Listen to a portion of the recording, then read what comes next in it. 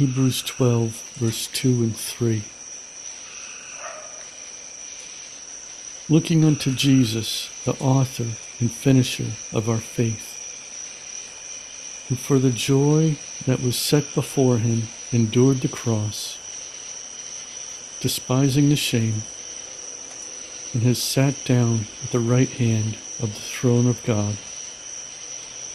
For consider him who endured such hostility from sinners against himself, lest you become weary and discouraged in your souls.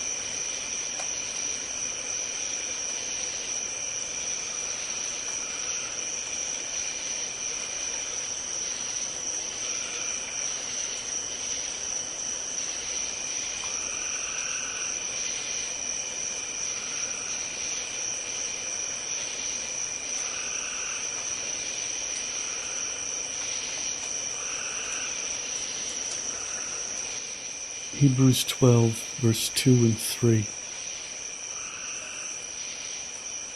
Looking unto Jesus, the author and finisher of our faith, who for the joy that was set before him endured the cross, despising the shame, and has sat down at the right hand of the throne of God. For consider him who endured such hostility from sinners against himself, lest you become weary and discouraged in your souls.